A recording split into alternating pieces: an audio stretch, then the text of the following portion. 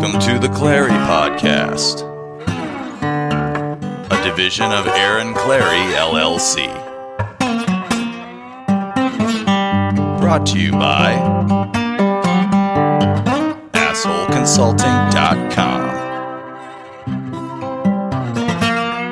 Aaron Clary, Chairman and CEO. And now, your host, Captain Capitalism himself, the world's only professional asshole, Aaron Clary. Greetings and salutations. We're just going to jump right to the news. I'd like to do a little bit of banter, a little bit of monologue. That's how you warm up. But I woke up this morning, grabbed the old phone, looked over, and Miss Loken had sent a text. And I'm like, it's going to be one of those days. Amy Schumer, where is it? It's just going to be all news. And unfortunately, it is the Curse-Free Podcast because I chose the wrong day to do the Curse-Free Podcast because it just looks like Hollywood has just decided to not double or quadruple down. It's like Hollywood got dealt a pair of twos in blackjack, and they split that. And then they got dealt another pair of twos, and they split on that, and the blackjack dealer was showing a queen. So Hollywood didn't learn its lesson, and it's all related. They're all tangentially related. I got two articles that aren't about Hollywood, but let's lead on here. Amy Schumer to play Barbie in upcoming live-action family comedy. Yeah! I know why my parents now said television is stupid. At least back in the 80s and the 70s, even the 60s, you had like good shows like Leave It to Beaver, the Andy Griffith Show, Family Ties was in the 90s, Father Knows Best, My Three Sons. I'd even go that hippy dippy, somewhere in there was a communist, the Brady Bunch. I'll even admit that was good. But now, just the swill come on. And thank God there's the internet. Because at least you had an option. Back in the 80s when you were a kid, or the 70s, or even the 90s, there was either TV, you didn't have no internet, you were lucky if you got cable. We were talking, I went and visited DT over at the Hunker Bunker, blackbrigade.org, by the way. And so we're chit-chatting, and he's got Mystery Science Theater 3000 on. Now, I don't know about you, but that just looks scary and weird, even to me as an adult. I'm like, what weirdo freaky stuff? Like, dude, this is classic. Didn't you have cable? And then his wife immediately looks at me with I know where this one's going. And I'm like, no, I didn't have cable growing up as a kid. I didn't have cable. We weren't rich suburbanite elitists. Like, cable, that was, rich kids had cable. So maybe that was like the first time you could break away from the three major networks, ABC, NBC, and CBS. And you had cable. And then cable had a ton of different things. So there was that fractionalization, that specialization, the breaking away from the man. But then you had to pay extra for it. We didn't have money for HBO. And now, thank God the internet has come along because, I'm sure everyone's heard about the article about ESPN losing like 10% of their audience every year, which is fine by me, which is great. It's because everyone's switching over to the internet. And thank God you kids today, I'm not joking, you kids today at least have an option. You could go online and watch YouTube. You can watch stuff that's infinitely more intellectually stimulating and of your own tailored interest, I might add. Whatever you got an interest in, you could go find it on the internet. You don't have to watch this crap, this filth, this slop. How about Hollywood? They're going to double down on it. Amy Schumer is signed to play Barbie for an upcoming live-action comedy based on the popular toy line. Entertainment Tonight has learned. And I was thinking, like, she's going to spin it with her fat pride. She's going to spin it with her pro-Sow platform. She's not going to play it. And on top of it, how bad is the premise of this show going to be? Well, you'll find out. What's more, Amy Schumer, 35, is expected to rework the original script with her sister, Kim Caramel. So it's just going to be fabulous. Oh my goodness, Amy Schumer and her sister. Oh. Why would you, unless you're politically motivated, why would does profit or a concern for craft come in? Like, when I write a book or a quality post, not just one of linkage, but, when I try to put together a quality post, I take the time to outline it, I organize my thoughts, I labor over a good quality post about 2 hours. Or, I'm just trying to think, the great Matt Baldoni. You want to talk about somebody who masters this? If you ever go visit Matt, there will be a guitar and he will strum it within 15 minutes. He will be tinkering he'll be watching a video about technique. He will have music open and laid out. He will have his equipment. And if he's not, he's talking about playing guitars. Interestingly so. The man doesn't bore you, by the way. I'm just saying, he is concerned about his craft. He wants to know, am I putting forth the best that I can? Who else? I'm just thinking, any one of us, anybody that who is in the art of producing something of value, and with a little bit of artistic aspect to it, they care about the quality. Amy Schumer just doesn't care. It's all the politics to her. It's all fat acceptance, fat acceptance, fat. And look, I'm okay if you have yourself a little political platform, sweetheart. I'm okay if I work with PETA, or I help donate to the hairy armpit fund, whatever, fine, even if I disagree with the politics. But to make it the center post or the center fold or the centerpiece of your art and your work and your career, then you don't have a career. That's it. You're just like everybody else. I'm for fat as big as beautiful. Well, yeah, we've heard it a million times before, and it's not a noble cause, by the way. At least the aid to Africa was intended to do well. Naive, hurt them more in the long run than it helped, but at least it was intended to do well. This is just a selfish, tiresome, by the way, self-serving, ego-protecting, quote, charity or cause or crusade. She has no desire to actually help out women. She just wants to give them an excuse, and above all, she wants to give herself an excuse. And the reason we're only 2 sentences into this article, and I could say, is because it's so predictable. There's nothing that's going to be new here except to what extent of insanity and stupidity that Amy Schumer's going to go. Or Hollywood, I should say. Because it isn't just Amy Schumer. You got to get money and financiers behind this. This is not like, oh yeah, she just, like Bill Burr with F is for Family. Which is original, by the way. There's a perfect example of originality. And not putting politics into it. Bill Burr wanted to create a cartoon. There was no political thing. There was no hidden agenda. There was no ulterior motive. And he wanted to make it so that it was good. And the reason you could tell, astute observation by the old captain here, the reason you could tell Bill Burr wanted to put together a quality piece of work, a quality piece of art, versus making a political statement and not caring whether or not it made money, is the fact that he is on Netflix and Amy Schumer is going through what? The Sony Pictures, so it's going to be a television show. That's the difference. And that's why Bill Burr will be more fondly remembered than Amy Schumer will just be. She will just go down in history as another tiny sad footnote to the weird psychotic fat acceptance movement. Like when historians 1,000 years from now, we look back, but at the time, people are not, they didn't know as well. But when things are happening inside the bubble, inside that environment, people don't realize what's going on. Well, they're like, can this really be happening? Like here in the United States, like the rest of the world is laughing at us like, holy cow, look, they just let anybody in. They have no respect for themselves. If you dare criticize, say, no, we don't want foreigners in the country no more. Oh my God, you're racist, you're sexist, you're bigoted, you're homophobic. You're like, oh my God, can I say that? Everyone outside is like, holy cow, you don't beat up people who are illegally there like we do in Mexico and Guatemala? You don't immediately kick their asses out. We're surprised. You have no self-respect, do you?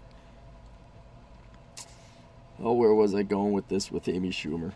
Oh, So down the road, historians will look back. See, like the same thing with the Roman Empire. Well, at the time when Rome was becoming gluttonous and they were having bread and circuses, they didn't think about it. They didn't realize they were in the echo chamber. But now we look back, it's like, yeah, none of you were working. You're spending more than you were taking. You're relying on slaves to and constantly like trying to expand faster than you could hold territory. Historians look back, they can see that clearly. And they're going to look back at this fat acceptance movement and say, what the hell were you thinking? Look at here's an example. That's all she'll serve. She'll serve as a warning to others in the future if she even makes it to the history books. Here's this fat sow called Amy Schumer. And she did a show that had a half a season run. That won't be remembered. What will be remembered is like, hey, look at the comedic works of Bill Burr. Look at George Carlin. Look at people who came up with original stuff didn't necessarily have a political agenda behind it. True originators of craft and creativity. Something new. This Amy Schumer's life is she just became a fucking Sarah Silverman. That's all she did. A studio source describes the film as an imaginative family comedy with heart. Oh, well, that's original. I take everything I just said back, because this has never been done. An imaginative family comedy with heart. Holy crap. I'm sorry. I take everything back, Amy and Sony.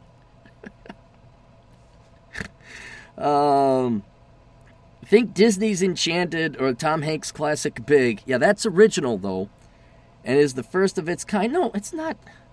It's not the first of its kind. And it's the first of its kind to feature the timeless Mattel character. The movie is slated to be released next summer. The plot involves Barbie getting kicked out of Barbie Land for not being perfect enough and embarking on an adventure in the real world.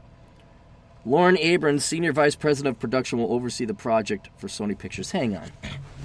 Yeah, Sony, because apparently Sony didn't learn from Ghostbusters. They didn't learn from feminist Ghostbusters. They're going to do another movie full of politics.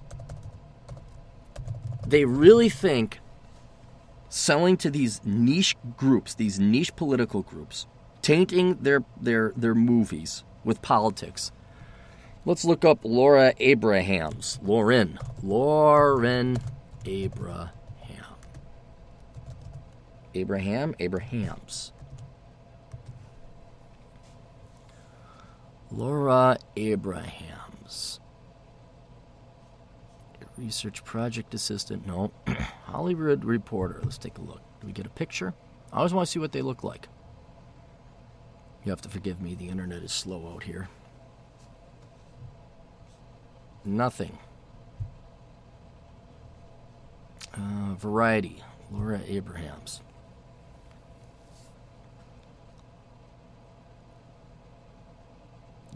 VP. Just give me a picture. I just want to see if this is an ugly social justice warrior type looking person. Hang on. Oh, here we go. You gotta go to these people, guys. You gotta find out who's behind all this. Columbia Pictures hires new VP of Production Creative Executive. Devin Franklin at the promoted Vice President. And Laura Abrams has been named Creative Executive for Columbia Pictures. Now, is that part of Sony? Commenting, Franklin joined, Milano joined. Abrams graduated from Wesleyan, in 2003. As a development assistant for 2000, she served as Hallmark's assistant. She's serving as junior executive on the project SALT.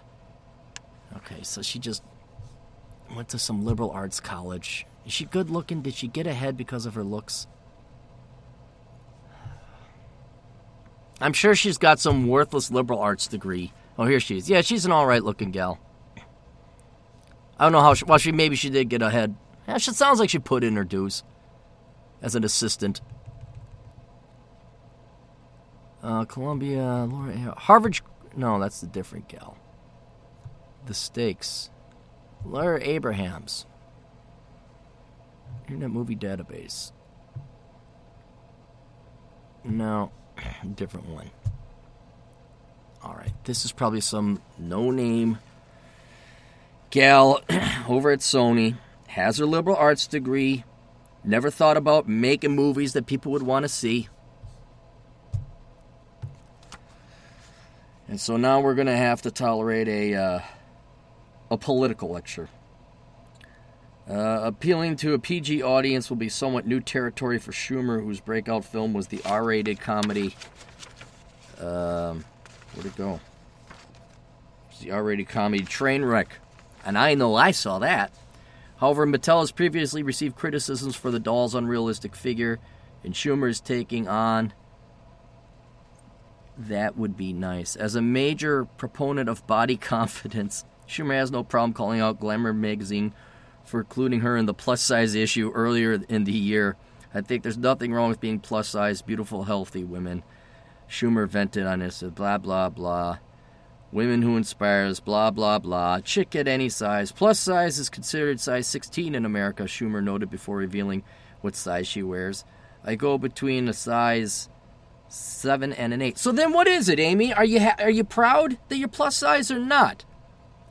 You're all body confident until someone says you're part of our plus size thing. You're on and you're like, I'm not that.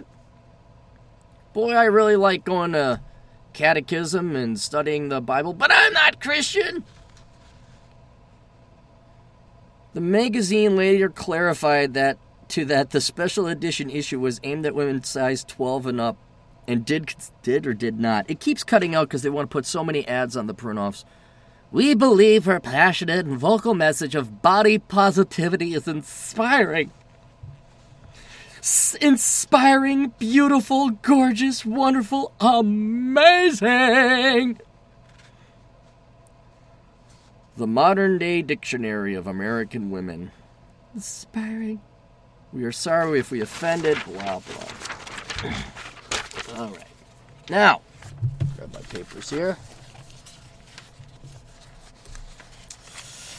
Hang on, guys. It's one of those days. Did I print it off? Oh, here it is. Related. I'll be having a lengthy article coming out about this because it's more deep than you think. From, unfortunately, Yahoo News, but this is the one that had the thing. Rogue One's writers connect. Again, it cuts off direction to Star Wars, the Empire, a white supremacist organization. In the wake of this week's U.S. election, the symbol of Star Wars Rebellion has been adopted by many fans as protesting the victory of Donald Trump, and now two of the writers of next month's Rogue One, a Star Wars story, has referenced the relationship between the movie and the current political reality on social media.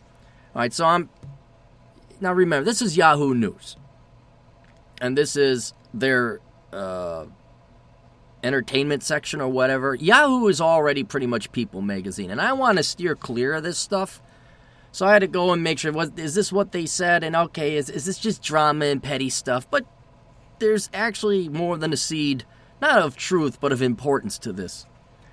Chris Weitz tweeted the following Friday morning, please note that the Empire is a white supremacist human organization. With Gary Weeder, the original writer on the project, responding in kind, opposed by a multicultural group led by a brave woman. And that's from Gary Whitta. All right, so I'm thinking all right, the left will take everything out of context. The media will take everything out of context. That's why you don't trust the media. So it sounds more like tongue-in-cheek, kind of a joke, right? Like yeah, haha, the Eddie Izzard thing is like the Star Wars, the reason the Empire has British accent is because of the Revolutionary War. So I'm thinking yeah, that's kind of funny. All right, I can see that. They don't really mean it. Well, they're responding to a tweet that allowed context. And you realize, no, they actually do view it like this. They do view it as if it's a group of multi-ethnic underdogs led by a strong, independent woman going up against a white supremacist organization. Here it is. Wheat's tweet followed his praise for this op-ed piece from CBR.com, which explicitly connects Rogue One to this week's U.S. elections, with writer Brett White calling the movie the most relevant movie of 2016, explaining, when I look at Rogue One trailers, I see what I want for America. I see a multicultural group standing strong together, led by a rebellious and courageous woman. That's what we are working towards, and what we will continue to work towards no matter what. That's what America, a land created as a haven for the persecuted, to be able to realize their limitless dreams, was created to be. As if to cement the connection, both Whites and Witta have changed their Twitter avatars to an image of the rebel insignia with the safety pin thread. And boom, there's your connection. And you know what? Let's just follow through us. Let's look up, because I had to look up this Brett White guy. Let's look up Chris Weitz. I like doing the research raw. That way you know what's happening. Chris Weitz. Okay. Wikipedia. American film producer, screenwriter. Okay, so this guy's older than... What's his name? Oh, no, I don't want to donate to you, Wikipedia. American screenwriter, filmer, actor, director. He is brother of Paul Weitz. He's best known for his work as brother The American Pie and About a Boy, which were 2 Oscar-nominated. Early life, born in New York City, the son of actress Susan Kohner. In Berlin-born novelist, menswear designer John Weitz. His brother was filmmaker Paul Weitz. Weitz's grandson was Czech-born, Do they come from money? That's all I want. Jewish, I don't care. All right, so he's another leftist nobody. Who's the other guy? Gary Whitta.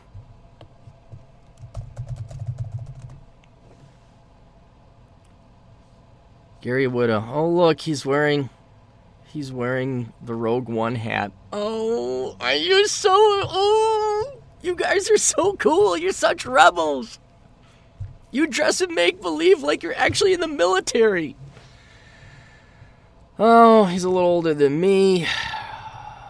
Born and raised in East London. Began his career as a writer and games journalist for Ace magazine when Ace closed down in 1992. Became director for the one of Omega C magazine publishing, blah, blah, blah. Okay, so he's never worked a real job either. Then we go to Brett White. And he's the guy that originated it. He's the one that says, like, oh, this is the multicultural thing and we're going up against the evil white male empire. And you go to this guy's place. You go to this guy's Twitter page. And he's younger than all of them, but he is the classical produce of the millennial generation. He's got his perfectly groomed beard. The idiot is wearing a bow tie. He's wearing suspenders. And the sad thing is, I'm like, okay, typical. You know, just tell us that you don't really want to work a real job. But then you find out, oh, he's gay. So it's like, all right, well, that's legitimate. You can wear that. All right, that makes a lot, because he's going to be marrying his future husband, some other guy that links to a guy that looks exactly like him with the curly beard and everything. No, that's fine. I'll let gays dress how they... That's fine. Do what you want. But don't tell me when you do that, and the fact that you're gay, that you are not totally influenced by that. And once again, like Amy Schumer, you're giving up on creating anything new or unique, and now everything has to be politics to you. It's all politics to you. Because that's what you've been brainwashed to believe. Now look, Gary and the other guy, the old guy, Kevin was his name? I don't know. They got in, they did the screenwriting, they're going to do their stuff, fine. And then they can tacitly endorse your little statement about Star Wars being about non-whites headed up by a woman taking down a white supremacist organization like the United States. That's fine, and you could tee-hee and, oh, isn't that good within your little inner circles there. But with the Brett White, don't tell me that you're bringing anything else to this Star Wars thing except politics. Don't tell me that you have any kind of skill or ability or creativity or innovation, because just like I said and pointed out with Amy Schumer before, you're not doing anything new. Star Wars is not fucking new. Star Wars is old hat. And the only reason it's having a comeback, I mean, I'll give, what was it, Lucas? He tried to come back with that second generation of Star Wars movies, and everybody hated it, and it sucked. All right? At least he tried to do some new stuff. These third generation of Star Wars movies, let's be very clear, they're simply a rehashing of the first one. They're simply remakes of the first series. Hey, here's a Death Star. Hey, here's another Death Star. And the reason it works and you have J.J. Abrams in it is because it's an action flick. That's all this is. You don't need, it doesn't have to be the Death Star. You could plop whatever you want. It could be a Star Trek world. It could be a completely new world where there's a renegade underdog group of rebels and they're going up against an evil galactic empire of the Ziggy Forts. It doesn't matter. The canvas has already been painted. You guys are merely putting footnotes on it. And as is the case with this latest generation, I'd say people my age and younger, Gen X and younger, you guys offer nothing of true creativity or innovation. So you got to take a work that's already existed for, 40 years now, 30 years? And all you do is you add a political strain to it. You guys have no talent, no ability, no creativity, no innovation, no actual intelligence, no genuine talent. You can't do what Bill Burr does. All you can do is what Amy Schumer does, and that is take somebody else's already existing piece of work, some kind of template, and then you color it in. All it is, all Star Wars is right now is a coloring book. Everybody's done the organization and the outlines. Now let's grab a bunch of social justice warriors, a bunch of talentless leftist hacks, who have no talent, no desire to do anything original or creative or innovative, and they're just going to color in within the lines. Stay within the lines. The lines of your friend, because you guys can't actually come up with the whole concept yourself. Look, I colored it fabulous mauve. Oh my goodness, I'm Brett White. And I am slamming on you a little bit for being gay, even though I'm pro-gay. But when you come here and you're going to tell everybody in the United States, you're going to dare lecture and sermon these people, and you're going to do it because you're gay, because you, don't tell me any different, Brett. You think you actually have value because you're gay. You think that because you're gay, you have value, and it's evidenced in your writings and your opinions, because you're not white, straight male, and everyone in the hero is not white, straight. They're good, white male's bad. Minority's good. I don't want to say majority, but normie's bad. Don't tell me you're doing anything but sexist and racist.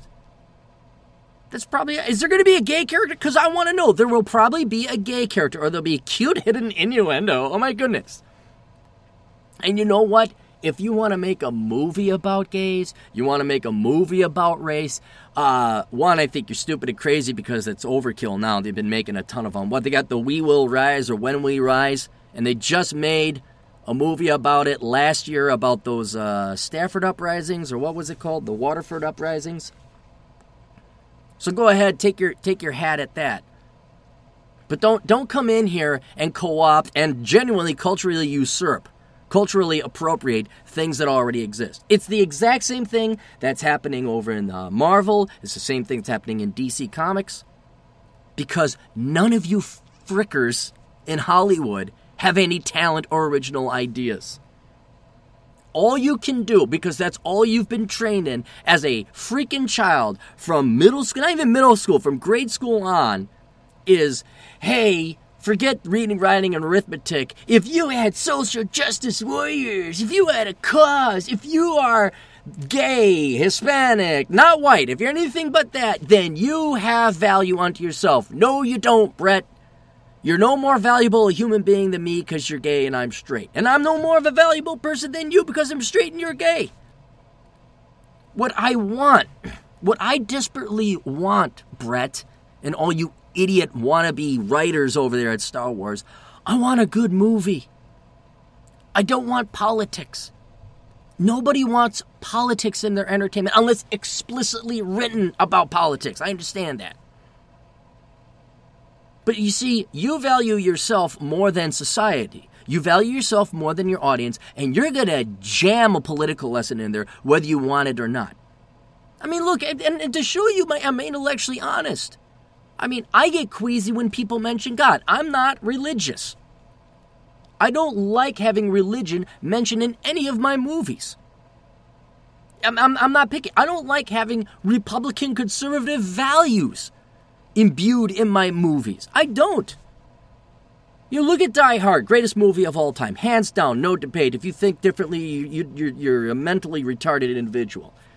There's no politics in Die Hard. None.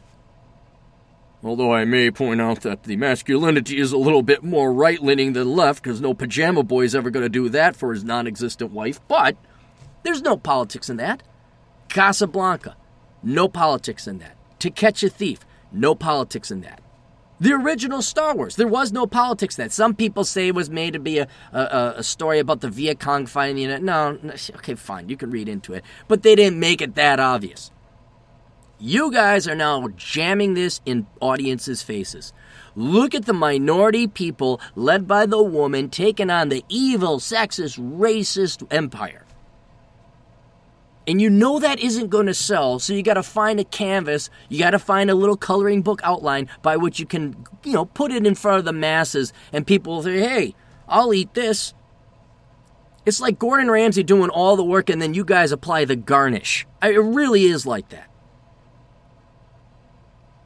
But, and the thing is, what's funny is you're going to take all the heavy lifting, all the groundwork has been laid for you guys. Lucas, they've done it all, okay, 30 years ago. And then you're going to sprinkle on this non-flavored, parsley on the dish. And you're going to reserve the same dish to people today. And people will say, wow, this is amazing. You're going to say, see, they like social justice worrying. They know what evil white men are. They know how oppressed, you know what's down. That's the real system. Like, no. I got this guy. Buddy of mine lives in North Carolina. And I hope he's listening, by the way. Now, he is a huge geek. But like a cool geek. Like, he's not nerd geek like Brian is. Like, he's got a real job. He's a writer for Star Wars. He must be doing well. You'd be amazed how little these people... You know how desperate these people are to work on Star Wars? I bet you he's not. I bet you I make more like taking a crap over on the toilet than he does in a year. And I don't make that much. Anyway, so this guy's a huge... he loves Star Wars. The guy runs a game company out of his home, for God's sake. A real one, not like it. He plays Dungeons and Dragons. He plays all these games. When I go visit him, we play games. He goes to the cons. And he's got these kids, and they dress... But he is such a huge fan of Star Wars. And he is, just as a huge fan of Star Wars, he ain't no Democrat. And he's the whitest McWhite-whites of males you're ever going to get. And last I checked, I think he's pretty straight. He doesn't see it. He does not see it. And they go line up, and there's millions of guys like that, millions of women like that, who aren't going to be aware of the political thing. Some of them might pick it up and say, hey, you notice how all the bad guys have British accents? I wonder why that is. Or, hey, you notice all the bad people are rich white males and all the good people are not rich white males? They're the opposite? They might pick up on it. And maybe they get one or two hairs going up on the back of their neck. But it's Star Wars. We gotta go see it. Who cares if it's set up by J.J. Abrams and he donated a ton of money to Hillary Clinton? Who cares? It's Star Wars. And then they take your box office success and they use that as proof. Say, look how well society obviously knows what down for the cause these poor people are. They obviously know the racial problems we have in society.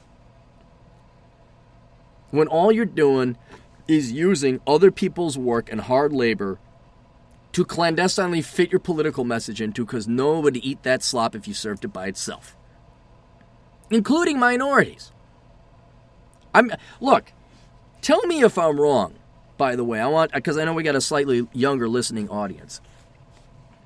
Male, female, black, white, doesn't matter. I don't care about it. If you're younger, I mean like 20s or younger, if you're high school, I'd love to hear about it.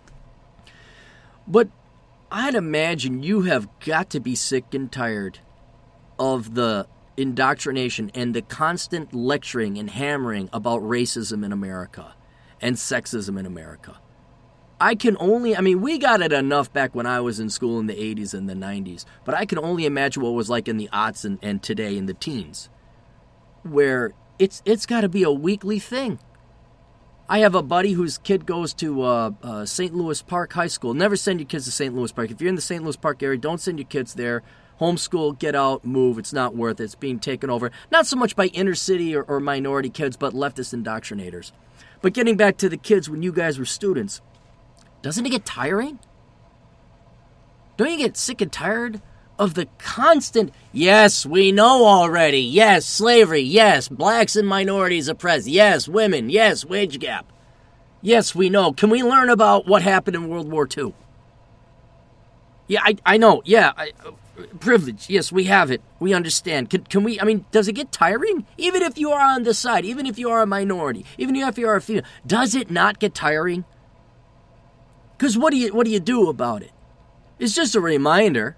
These people suck, you're holy and good. Yeah, okay, we got it. Can we move on? Your brain has got to atrophy a bit by that time. I'd just be curious. Or do you guys, mop it up? Do you guys oh yeah, we're so oppressed. You sit there and commiserate in this not self-inflicted, this teacher indoctrinator inflicted misery. Oh, whoa, boo-hoo is us. Because I can't imagine. Already I know. Even in the inner city, the kids hate the teachers. No matter how much, because how can you like people that constantly try to kiss your ass? How can you respect them? Teachers are always trying to kiss these kids' asses. Oh my God, you're so oppressed.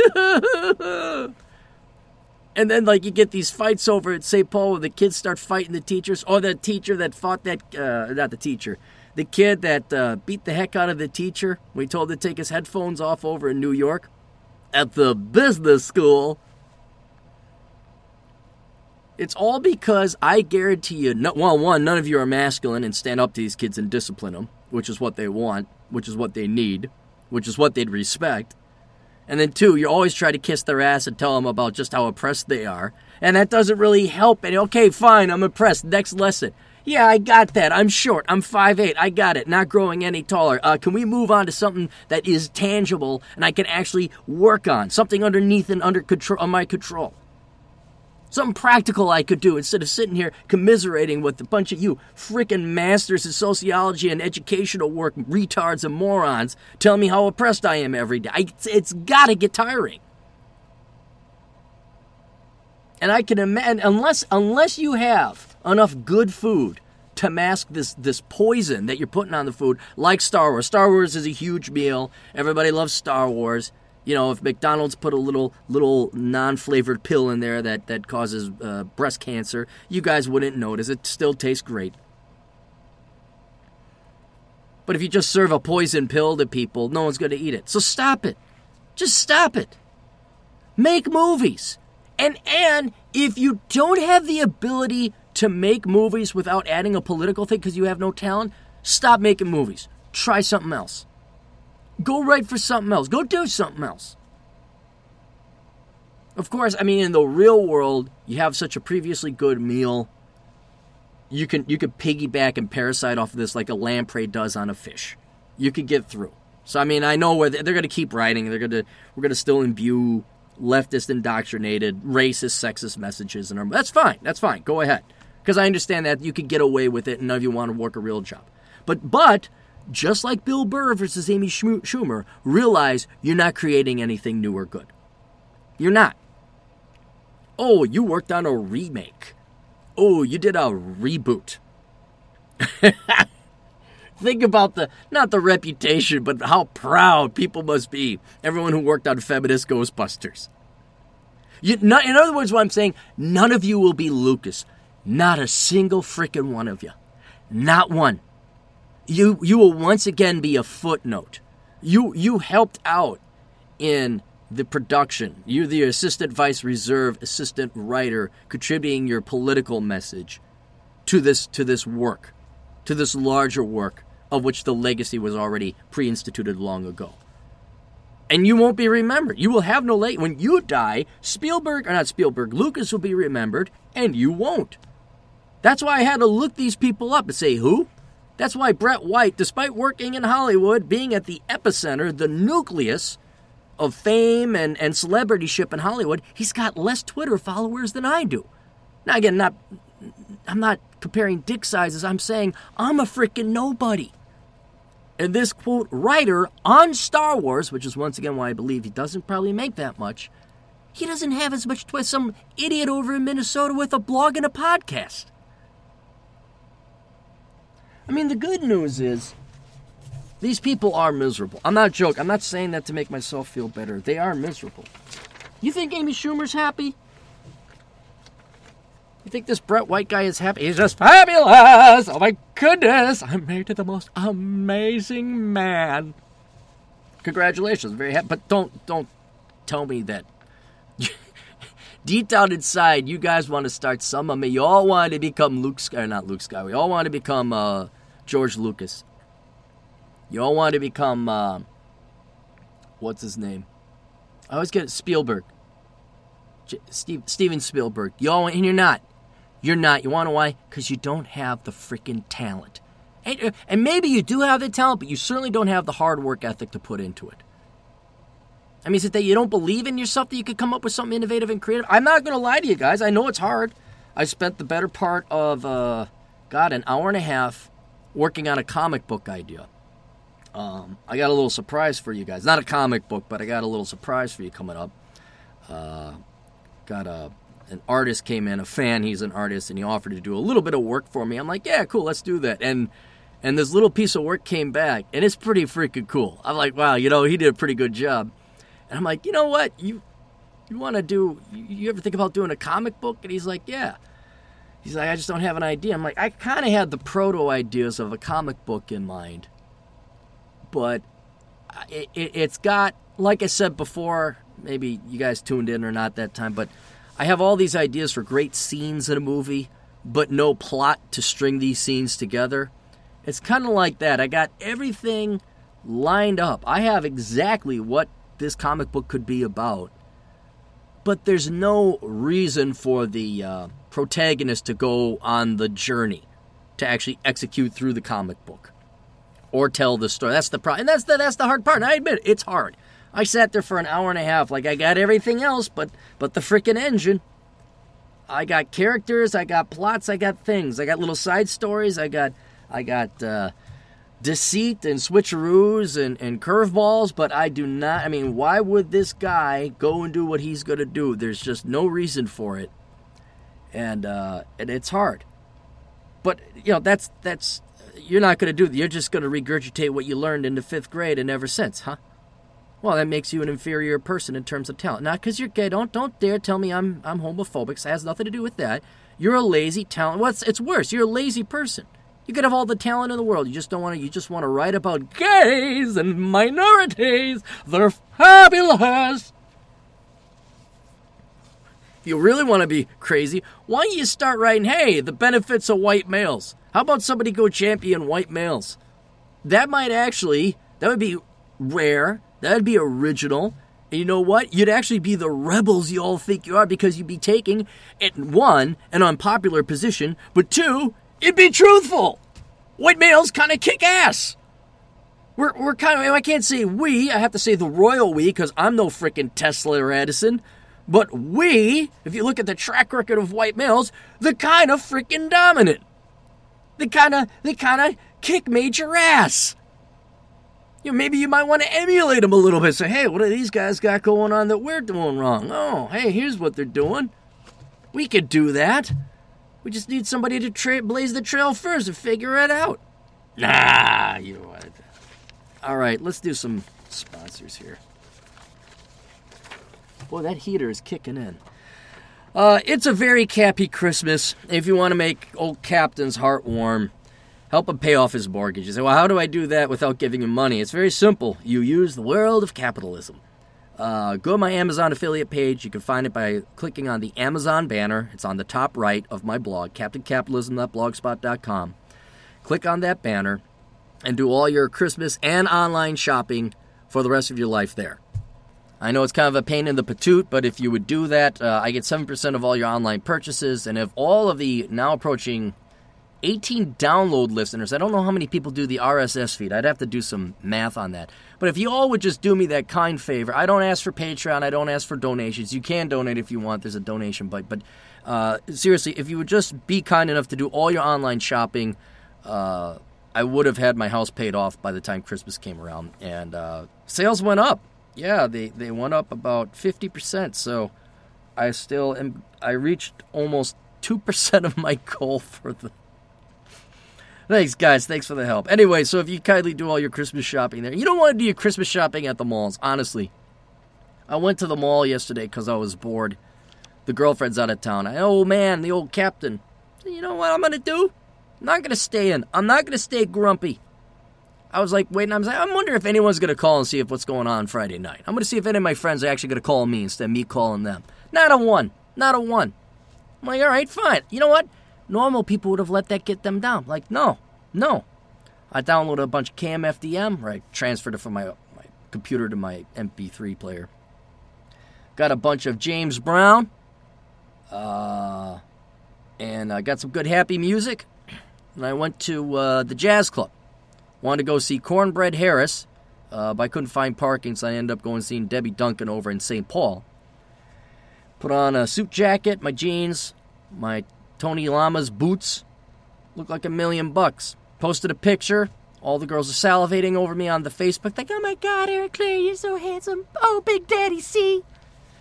Oh, you so good looking. I'm like, yes, baby darlings. I am Big Daddy C. You may not only like, but now with the Facebook things, you can happy smiley face my picture. Put a little heart face with the picture. Or you can put a, oh my gosh, shocking, amazing Big Daddy C so sexy thing on the Facebook emoticon. And several. What's scary is when guys do that. Marcus, Jesus Christ, Marcus Brown. I looked, I'm like, hey, who put the love sign? Marcus loves Mark, dude. And it's not just Marcus. There were other guys. Guys, no. Total homo. That is a total homo move. Do not do it. You just like, okay? Out of the selection of Facebook emoticons, one of your brothers puts up a good picture of himself. You just like, all right? Or maybe like the shocky face. You do not do the love heart thing at all. You do not put that thing up at all. No. That's the preserve of the ladies. Where the hell was I going? Oh, so I had a little bit of time to kill, and I got this cologne I really like. It's called Bulgari Man. And I'm out. I've been out for like a year because I used it daily. And I'm like, all right, look, I've been telling myself I'm going to go online and buy it through, I go through Stefan Molyneux's Amazon affiliate program because you can't use your own. So I turn it around and pay it forward. I'm like, you know what, I'm just going to go, I'll just buy it at Nordstrom's or, what was it at the mall? No, in Roseville. Was it Macy's?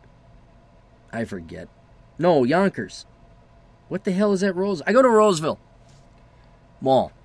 And they don't got it. And I'm like, they're out. So then I went to the other mall, which is not the other mall, but the other anchor store, which is either Macy's or one of the two. And they got it. I'm like, oh, here it is. I'm like, how much is it? They're like, $120. I'm like, screw you. I can find it for $33 online. $120 what I gave for $33 online. I'm not joking, you guys. You know, oh gosh, I got to pay shipping. No, guys, you are going to save so much money going online. Not to mention your time, headache, and hassle. Just do all your, not just Christmas shopping, do all your Amazon or your online shopping through Amazon. And if you love the captain, if you want to help me out, seriously, the number one thing you can do, in addition to sharing and spreading the good word of Cappy, is to go and do all your purchasing online through my Amazon affiliate program. Then we have my books, Reconnaissance Man. That makes a great Christmas gift for young people. The Black Man's Guide Out of Poverty. Obviously, that would be for black men who are in poverty and would like to get out. Bachelor Pad Economics, probably the quintessential Christmas gift for any man in your life, regardless of age. Worthless, the young person's indispensable guide to choosing the right major. Enjoy the Decline. Curse of the High IQ. Behind the Housing Crash. If any of these books sound interesting to you, or someone you might like, especially the Curse of the High IQ, guys, that would be a great one to get, because it kind of like, it's a good bro gift, because you can't ever give your fellow male friend a compliment that pushes homo. But, you know, punch in the show, hey, look, dick nuts, look at what the cat dragged in, hey, oh, I didn't know you were gay, you coming out of the closet. All right, that's how we got to do it, but as a way to give a genuine compliment to your friend, is you get that guy this book. Or girls, too. Oh, man, maybe that would actually... Now that I think about... Oh, guys! Does the captain help you, or does the captain help you? This is... I don't know why I didn't think of this before. Look. Guys.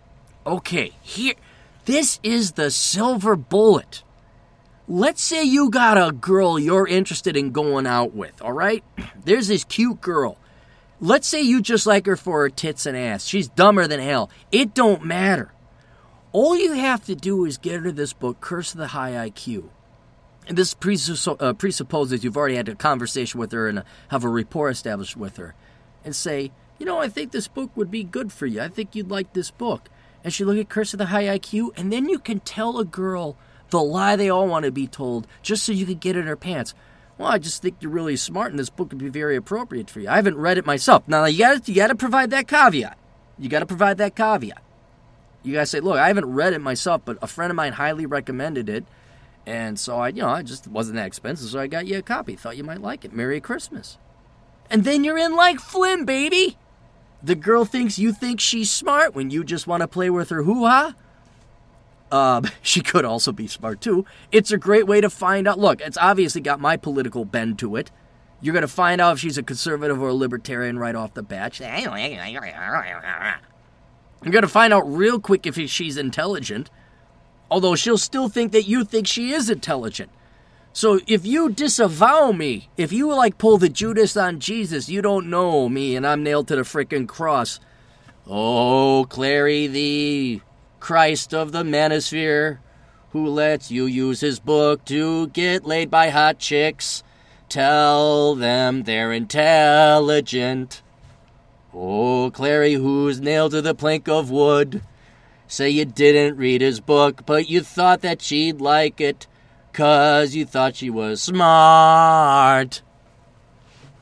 And then she says, well, I didn't read this book. I really didn't like it. He's a conservative. I looked him up. And then, then you got to play your game. Now you got to choose. Do you want to, you're not going to want to hang out with her long.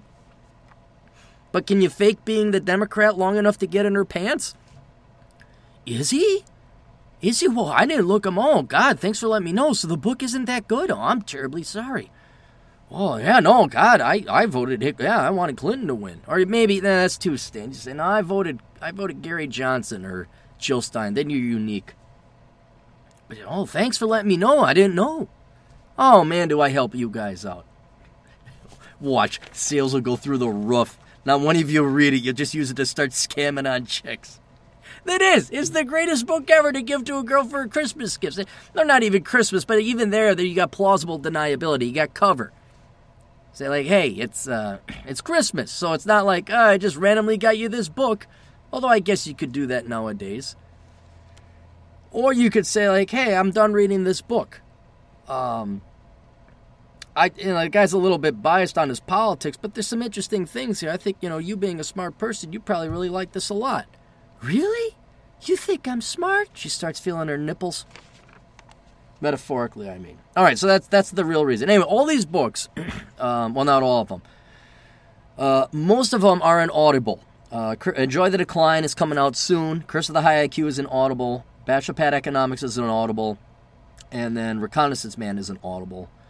But all of them are available in paperback and Kindle. And then for our black brothers out there who don't want the crap kicked out of them, because heaven forbid you read a book written by a white guy and get out of the ghetto, because then you'd be acting white, and crabs love to drag people down in the bucket. It's available in Kindle, so you can read The Black Man's Guide Out of Poverty without getting the crap kicked out of you. Then we have my other books. The other books. The best stuff. What are my other books? Captain Capitalism Top Shelf. Captain Capitalism Reserve, those are the best of the blogs. And then Captain's Quarterly, I gotta send Mitch Berg a copy of that. He would be surprised and shocked. I don't have my notepad here. I'll fold this piece of paper at the top of this paper, the corner there, and that will remind me, like tying strings to your fingers. You say, oh yeah, that's supposed to remind me of something. And then you realize all it does is remind you that you were to be reminded of something. You can't remember what that something was. But I'll remember that was for Mitch Berg and get him. Captain's Quarterly. which is the quarterly best of the captain's blog, which I thought was a brilliant idea, and it is. It is a brilliant idea. But like all things in the human race, the number one problem is humans, and I can't find any reliable models, so we got my buddy Vincent working on that. Dude, I could totally get some girls. All right, fine. Don't tell me. Do it. I'd be impressed if you do. I still got that gal. I still have that gal. Maybe I should contact her. Okay, I'm going to fold this other corner on my notes here, and I'm going to contact my economist female friend, who is drop-dead gorgeous. I've told you about her. Works at a goddamn furniture store. Swear to God. If the good Lord gave me the assets that girl had, I'd have been a millionaire. I'd been a millionaire a decade ago. They can't all be like you, Cap. You know they can't, but you all freaking oughta. You all really ought to be like me. Not that hard. You just have to be angry, become an alcoholic, and climb mountains and look for fossils. That's basically all there really is. Maybe ride a bike every once in a while. What else we got? And then we have other people's books. Frank Cervi's Uncle Nick. You can find that available at Amazon.com. All of these can be found on Amazon.com. Adam Piggett's books, Run Guts, Pull Cones, and his other one, Pushing Rubber Downhill. He's coming out with a third one next week or something. I'm like, what, didn't you just finish this one 43 seconds ago? He's like, yeah, but I got to get it. I'm like, holy cow. I'm worried about flooding the market with my books. Like, I got a ton of books I'd love to write. I don't have time with asshole consulting anymore. I know, it's sad. Oh, that reminds me, by the way, not to scare any of you, but the old captain had to go to the doctor, in part because of the old 40-year-old checkup, and then my old man had his prostate cancer. That means every man older than me in my family has cancer, and so now I'm high-risk category, so I had to go and get the ass checked. And then I got to get the colon checked. So in addition to all that, I had that all checked. Everything came back. They were a little worried about a couple tests on some other stuff, which I'll tell you about later, whether or not I'm going to die. Because if I'm going to die, I'll let you know. But the doc says I got to take it easier in terms of my lifestyle, because I didn't really think about it. But I haven't really gone on vacation. When I go on vacation, I'm riding a motorcycle. That depletes you physically. Where do I ride? Oh, to a mountain. And then what I do, I climb it.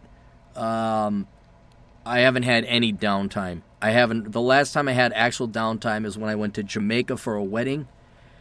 And there was no internet. And that's the only time. That was like 3 or 4 years ago now. And I was forced to do nothing. And the doctor's like, you have to do that. You will die. You will have a stroke if you do not. As important as working out is, it is just as important to recover. And so what I'm going to be doing is I'm probably going to take about a week or two off and do nothing. I've already kind of scaled back a little bit on other things, work related. And but if that happens, which it is. Asshole Consulting is going to go on a break. I will hopefully have guest substitute consultants. I'm hopefully going to have a couple people come in and do guest posts and blogs and podcasts. But if Asshole Consulting, if you absolutely need it from me, my prices are going to double. So it's going to be $200 an hour and $400 an hour on Skype. So, and I'm just warning you now because I don't want to sound like I'm a dick or I'm trying to scam you guys. Okay, so if you could postpone it 2 weeks or a week or so, fine. But it's going to be at least a week off, and I'm going to go ghost for a bit. Still, though, it was ironic. I had amazing blood pressure. I was like 110 over 70, 110 over 70, and my beats per minute was 60 beats a minute. Take that, Denver, Ben. Yeah, us flatlanders. Yeah, we don't need no 8,000-foot peaks to be going running up. Oh, Captain, I know you got 10 years on me. I can still keep up with you kids, you youths. And your 18-year-old girlfriend you just got who graduated last week from high school.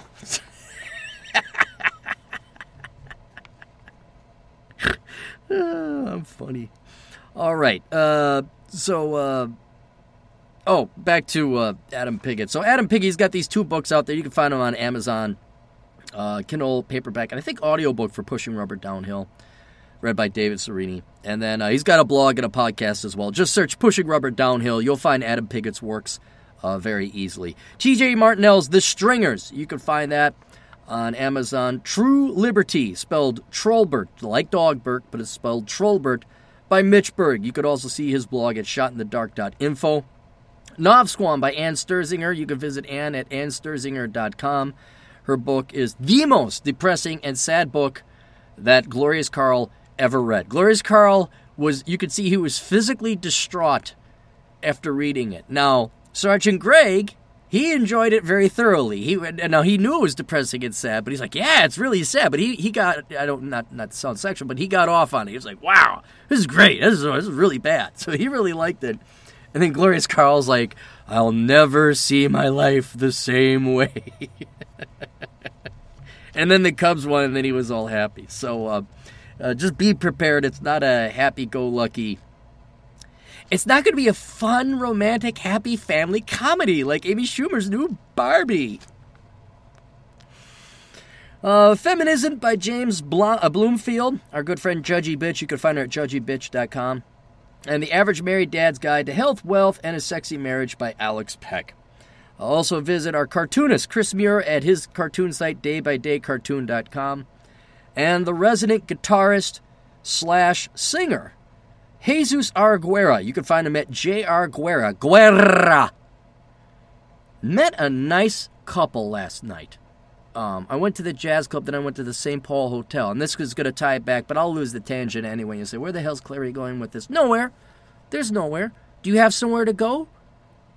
Why you listen to this? There's nothing else. This is it. This is all life is about, is stories. Very interesting stories, or hopefully they're interesting and anecdotal stories.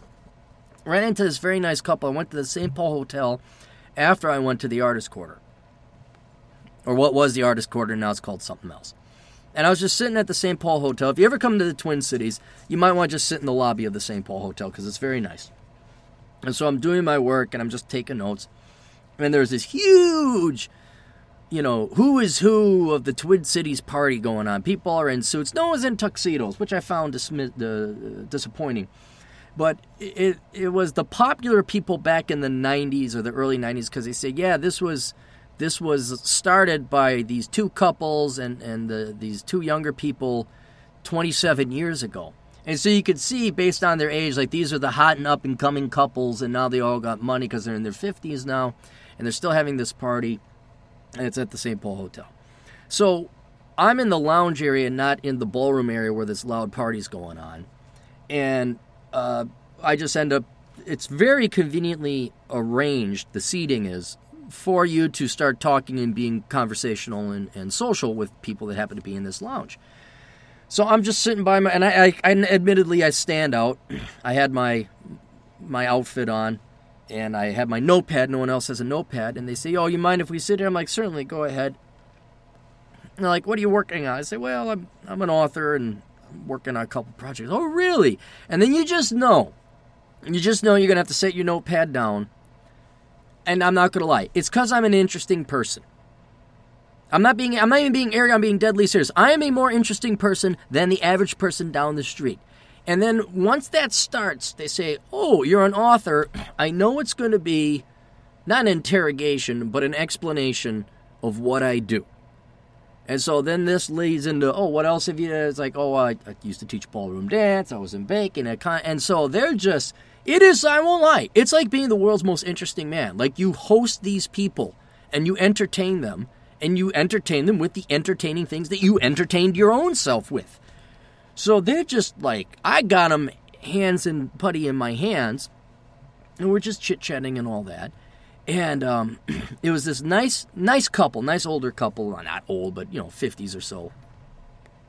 Tall, good-looking CPA corporate dude. Just a good-looking guy. Full set of hair, gray hair. Like, this is the guy, if he got a beard and a mustache, he'd probably become the world's most interesting man. And then he's got this short, very attractive for her age, Mexican wife. Well, Mexican descendant. She's American, not a hint of accent. She was obviously brought up here. And we're just chit-chatting. And it was so pleasant and nice talking to them. Not because we're talking about me. I mean, there was exchange. You know, they're like, "Oh, you've been to Italy?" I'm like, "Yeah." "Oh, what'd you think?" "I hated it." "You hated it?" Because no one ever says that about Italy. "Oh, it was wonderful," which is the standard response you get 99.9% of the time. But then you get that 0.01% of the time that guy, "Oh, I hated it." They're like, "What? What's wrong?" I'm like, "Oh, dude, just what's right?" You know? It's so. Anyway, that reminds me of our Hispanic agent in the field, J.R. Guerra. It was weird. The gal, she says, "What's your ethnicity?" That's where I was going with this. She says, "What's your ethnicity?" I said, well, I'm Irish, German, and a quarter Jew, but it's on the German side. So, I mean, if you want to, because, you know, is it religion? Is it this? She was German, but she was Jewish. And she's like, "Well, no, you kind of have high cheekbones." And I'm like, no one's ever said that to me. I'm like, is that good? I say, "Oh, well, was that weird or something?" She's like, "No, you sure you don't have any?" And you could see she was like trying to be politically correct. I'm like, "Black blood in me?" She's like, no. I'm like, Asian? She's like, "No, Native American. I mean, Indian?" She's like, yeah. You could see she was like really, a little uncomfortable. Like, black, Hispanic, Indian, dot or feather, she just. So this gal says, "Yeah, you look like you have like part Native American." And I'm like, "I don't think so." But then I remembered our good buddy Marcus, who's pushing homo with the heart likes on my images on Facebook, by the way. And he did the Ancestry.com thing, found out he's 10% Irish. So then that got me wondering, well, wait a minute. Well, what? Do I got a little bit of Geronimo and Kimosabe in me or something? Do I got a little bit of Sioux or Iroquois here? What's going on? My buddy Marty Andrade, he's like a 16th Indian. He didn't know. Well, maybe he did know. No, he had to know because he knew he was like entitled to some piece of crap land out in New Mexico. So anyway, I didn't know. Maybe, what would my Indian name be? Speaks too much, Aaron. Flat pancake balls, Aaron. No, there's a verb. There's always a verb in your Indian name. You're always doing something. Speaks too much. Rides long distances, Clary. I'll figure it out. Go ahead, email me my Indian name. Anyway, this has nothing to do with J.R. Guerra. JRGuerra.com. He is not only a guitar repairman and a tuner, which you can find in Seattle. So if you happen to be in Seattle, look up JRGuerra.com. But he also has an album out that is the only Red Pill album in existence. The first and the only thus far. The lyrics are great. They're very, I don't want to say poetic, but that's the appropriate adjective. And if you want to, and the music's good too. The music is good. So if you wouldn't mind helping out a brother, go buy the album. It's definitely worth it. One of the songs I use a couple times to intro the podcast. But yeah, so take a look at that. That's it for that round. Now listen, man, I like the news. You guys like the news? All right, I have two articles. You know what? I'm not going to get to the other article because this is the article about Summer Speaker. And this is the one on Yahoo News. Again, Yahoo News. Yahoo Beauty. And it's all about these losers, these genuine losers fighting for $15 an hour at McDonald's in Minneapolis. And then I had I'll just read it here real quick. I mean, it's hilarious. You go through this article and they're talking about how they can barely put food on the table. And everybody, I'm not even joking. I'm not exaggerating at all. You go through every picture and everyone is morbidly obese. They are fat freaking sows. The men and the women. There's this Indian woman. Holy cow. All right, there's a brother behind her, and he looks like he hits the gym every once in a while, maybe. But you look, and you just look in the background. What is with you poor minority women? Well, even Summer Speaker, she's not minority. But what is with you poor women? I mean, you can't afford the food? You can't afford to put food? How are you so fat? How the hell are you so fat if you can't afford food? And don't tell me, it's because we can't. We got to eat all of McDonald's is all we can afford. No. You can go and eat a lot cheaper by going to the grocery store and getting fruits and vegetables and living off of that for a week. Don't tell me this. I would have killed to have your caloric intake back when I was in college and 118 pounds. I would have been the emaciated, scrawny thing that I was back then. And then, just to show you how blatantly biased Yahoo News is, they're so clueless, they're so dumb. They put a picture of this fat sow, Summer Spica, I'm sorry, you're a fat sow, you're obese, and right underneath says, I can barely afford to put food on the table. Having no clue, completely clueless, that the picture contradicts what they're trying to say.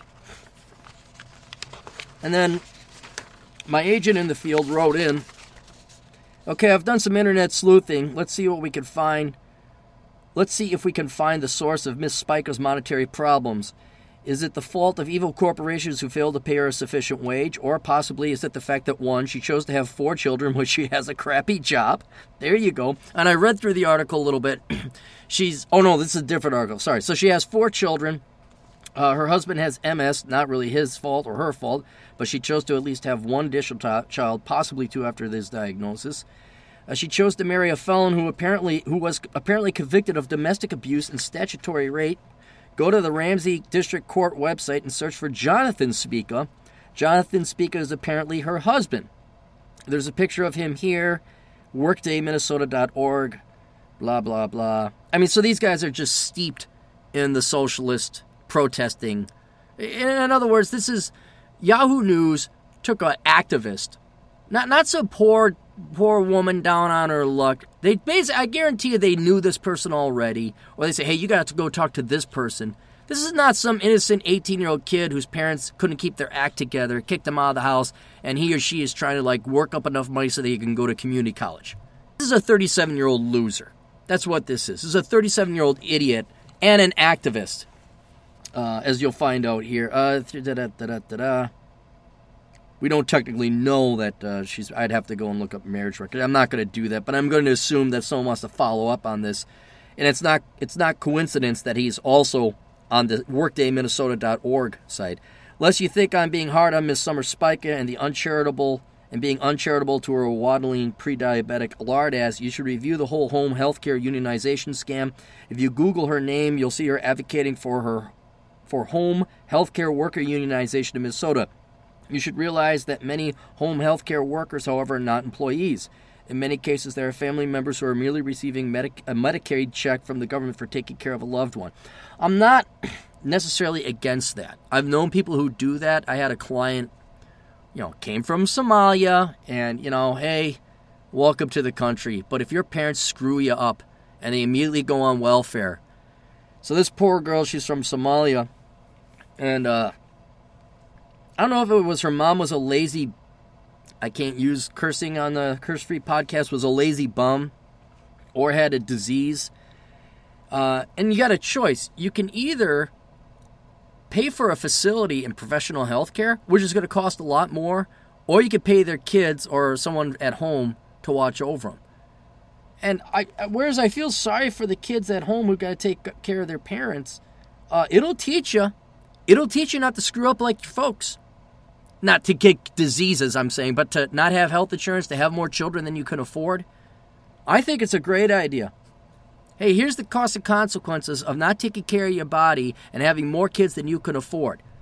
I had another client, unfortunately, I can't go into details, but a loved one of his is physically impaired and needs attention. I mean, this is the risk you take when you breed, is that you will have a disabled child. That's one of the hugest deterrents I've ever had to having a child. Not only could I never afford it, not only does I get, again, talking to this nice couple last night, he says, you'd make a great father. And I'm like, yeah, I probably would. But then again, I'm like, no, I probably won't. Because I get a disgusting gut feeling. I get a sickness in my stomach when I think about the prospects of having a kid. Because, you sit intellectually, you say, okay, what is the point of life? And just, to have a kid. And then I go spend time with my nieces and nephews. Oh, it's great. What? Your dad won't let you have that? Ah, come on, Uncle Aaron will go buy you that. Yeah, here you go. Let's get you that toy. Come on, let's get you ice cream. Let's go. Oh, they're fun. They're wonderful. But then when I think now I got my own kid? Oh, hell no. No. Bullet in the head almost. That's what I'm thinking. No. And not to sound harsh or dark, if I had a kid and I didn't want it, and then you got to think really dark. Like, okay, bullet in my head, now the kid's going to be without a father. Like, sorry, kid, we're going together. And you guys may find that disgusting and horrible. I'm sorry, that's just how my nihilist economist mind works. But that's why I take such extreme measures to make sure I don't have a kid. Oh, if you Google her name, you'll see her advocating home. Okay, yeah, Medicare. And then he links to MichiganCapitalConfidential.com. And then another website here on Forbes. That's right, this tub of lard is literally taking money from people who are on government assistance and taking care of a disabled family member in the name of SEIU dues. All right, so there's probably a little union scam going on, surprise. All right, here's the article I wanted to get to. And if you think the old Captain's Dark area, this is just gonna... I'm not a good person. You want me on your team, but you don't want to have me in charge of your living will. Quote, this is from the Washington Post. You're here to help her? I'm going to kill you. Good Samaritan shot while aiding a dying woman. Now, many lessons to learn from here, ladies and gentlemen. Daniel Wesley, 17, recalls how he was attacked while trying to help a woman dying. Daniel Wesley pulled on a pair of gloves and searched for the woman's bullet wounds. All right, now, this kid, what jumps out here, ladies and gentlemen? What two things don't add up? 17-year-old and bullet wounds. Why is there a 17-year-old? Where is this kid that there are bullet wounds in a person in front of him? Add to this fact, this kid, I hate to say it, I got the Sherlock Holmes mind. I already noticed, like, in the first two sentences, something's not adding up. He's a good kid. He's trained in EMT. He has gloves with him. He knows to put the gloves on. So this kid has got training. Maybe he's aiming to become an EMT or a paramedic. But what's he doing if a good Boy Scout, what's an Eagle Scout probably? It wouldn't surprise me if he was an Eagle Scout, Daniel Wesley. What's he doing in an environment where there's a body on the floor with bullet holes in it? The 17-year-old didn't have his EMT certification yet, but in the critical moments after authorities say April Peck was shot by her boyfriend on Sunday, Wesley was all she had. Okay, why was April Peck shot by her boyfriend? Do people randomly shoot one another? Now, admittedly, I don't live in the ghetto world. I don't live in the trailer trash world, although I did. And I don't live in the barrio world. So I don't understand this, you're my possession, we're dating, I love you, but I'm going to kill you. I've never understood that. If you love somebody, you're dating them or married to them, why would you beat them? Why would you abuse them physically or verbally or mentally? And then that, once again, what kind of environment did Daniel Wesley get himself into here? Before the teen could do more, Peck's boyfriend came roaring back in a Chevy Malibu. If you help her, I'm going to kill you, he said, according to Wesley's mother, who spoke to The Advocate, a newspaper based in Baton Rouge. The boyfriend, Terrell Walker, rammed the car into Wesley, according to the East Baton Rouge Sheriff's Office. The car pushed him aside of an arriving ambulance, shattering his arm and snapping his femur, according to a GoFundMe page set up by his family. Injured, Wesley crawled to the median, investigators say. Walker pointed his gun and shot the teen twice. Walker also fired at the ambulance crew but didn't hit them before getting in the car and peeling off. First responders ultimately sorted out the injured Peck, a 30-year-old mother of two, was rushed to a nearby hospital where she died. All right. So, she's not married because she has a boyfriend, and she has a mother of two. She was shot by her boyfriend. Her boyfriend came back, shot her and him, or shot him, Wesley, rammed his car into him. How the hell? Where the hell did Daniel just go to the wrong church that day? And he walked out and this happened before him? Oh... Wesley, a senior at Central High School, was taken there too and went through 2 surgeries in 3 days. The paramedics weren't injured. Mike Schutz, a spokesman for the East Baton Rouge Emergency Medical Services. I wonder, Captain Ben, he's from the Baton Rouge area. Captain Ben, tell me, is East Baton Rouge a tough area? I stayed at a hotel on east of Baton Rouge. I don't know if I was in East Baton Rouge proper, but I did stay at a hotel. It didn't seem like a ghetto.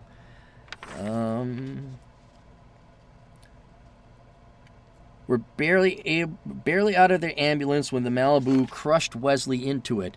They had been flagged down by the motorist about an injured woman in the street and initially thought they were on their way to help an injured pedestrian. It was totally unexpected, Chutz said, or told to the Washington Post.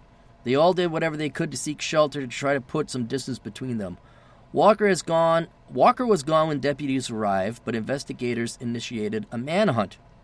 They saw him walking on Blue Bonnet Boulevard near Interstate 10 and approached. Why would you be walking? When you just shot your girlfriend, rammed a Good Samaritan, shot him, and then sped off, I'd be thinking plane to Mexico. I'd be thinking wigs. I'd be thinking get the hell out of Dodge. But he's walking. According to CBS affiliate WAFB, Zlam! The deputies ordered Walker to put his hands up. He pulled out a handgun instead. They exchanged guns. This guy is not smart. Oh, wait, is this a Dindu? Is this a Dindu? Hang on. Then he got shot. Hang on. Terrell Walker. Well, I guess that's kind of a common name. Bear with me, guys. How much you want to bet he's going to... It's the cops that shot him. Please, please. Although I guess it doesn't... You know what? It doesn't matter. It's not even black, because how many times have you heard, it doesn't matter what race the kid is, they get into trouble, and then the family always comes, hey, he didn't do nothing. He's just a good kid trying to change his life around. I want to know if Black Lives Matters is going to get into this. Terrell Walker. Yeah, there's a lot of Terrell Walker, Baton Rouge.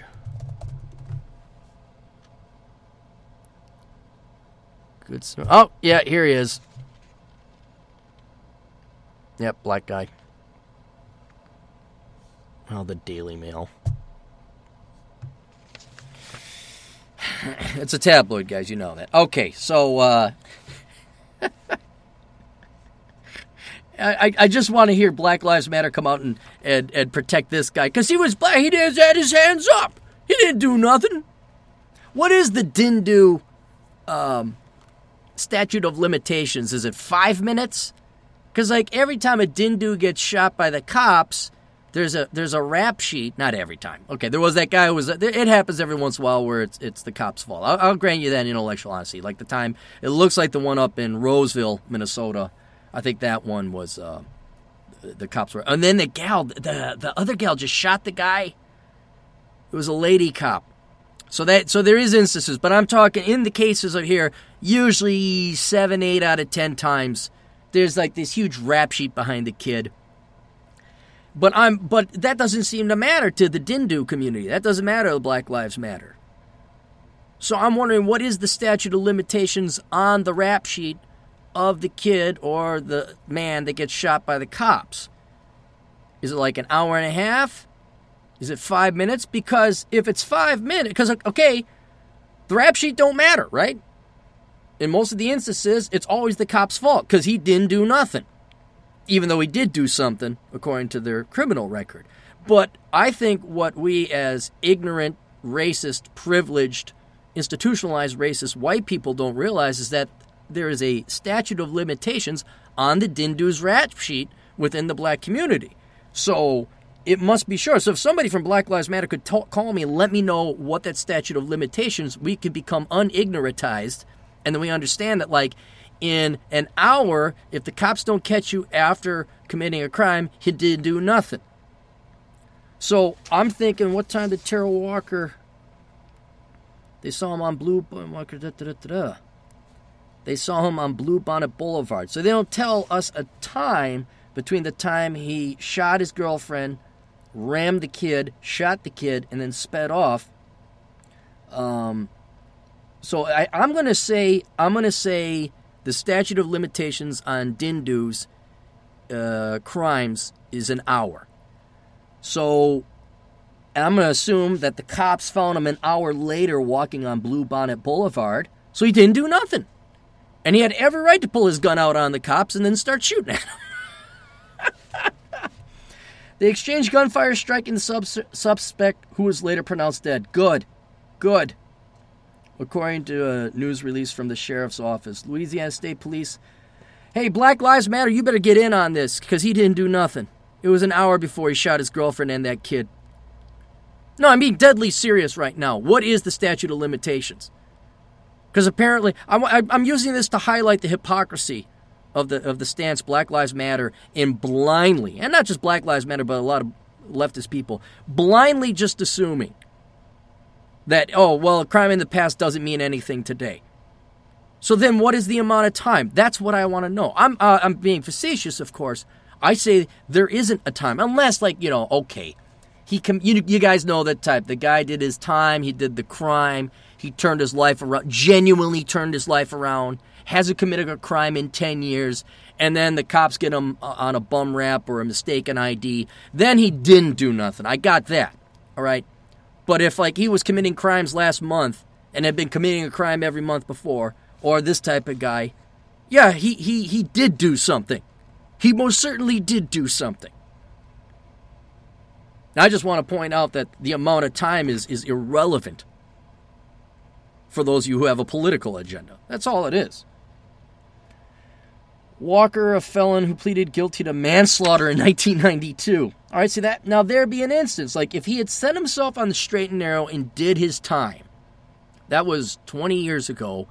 And, he was working hard. Okay, then I'd say, hey, wait a minute. We got to look into, well, then he just killed everybody and rammed the kid. But if the cops had shot him for no reason, then I'd be curious. And had a tumultuous relationship with Peck, according to The Advocate. Walker was frequently jealous and often violent, family members told the newspaper, but the couple's separation never lasted. Peck had gotten a restraining order against him 2 weeks ago, the newspaper reported, but they continued to see each other. He used a Chevy Malibu. Oh, it's her own job, or her own car. He used a Chevy Malibu to commute to his job and had picked her up from work half an hour before shooting her and hurling her into the street. Wesley found her a little later. He was heading home after leaving the Mall of Louisiana. All right. Here's one I want all of yous. Boys, girls, anybody. This has nothing. This is for the cat bites out there, all right? What is the lesson you learned from this? I'm going to give you a hint. Peck, what's the girl's name? Daniel Wesley helped out. April Peck. What did we learn about April Peck? Do you think April Peck votes Republican? Do you think April Peck voted Trump? Do you think April Peck cares about society? If you look at her, typical trailer trash, single mom, 2 kids, dating this loser felon. The 2 kids are now in danger because of this guy. She obviously was in danger, and she suffered the consequences. What did we learn from this? I'll give you some time. Go ahead.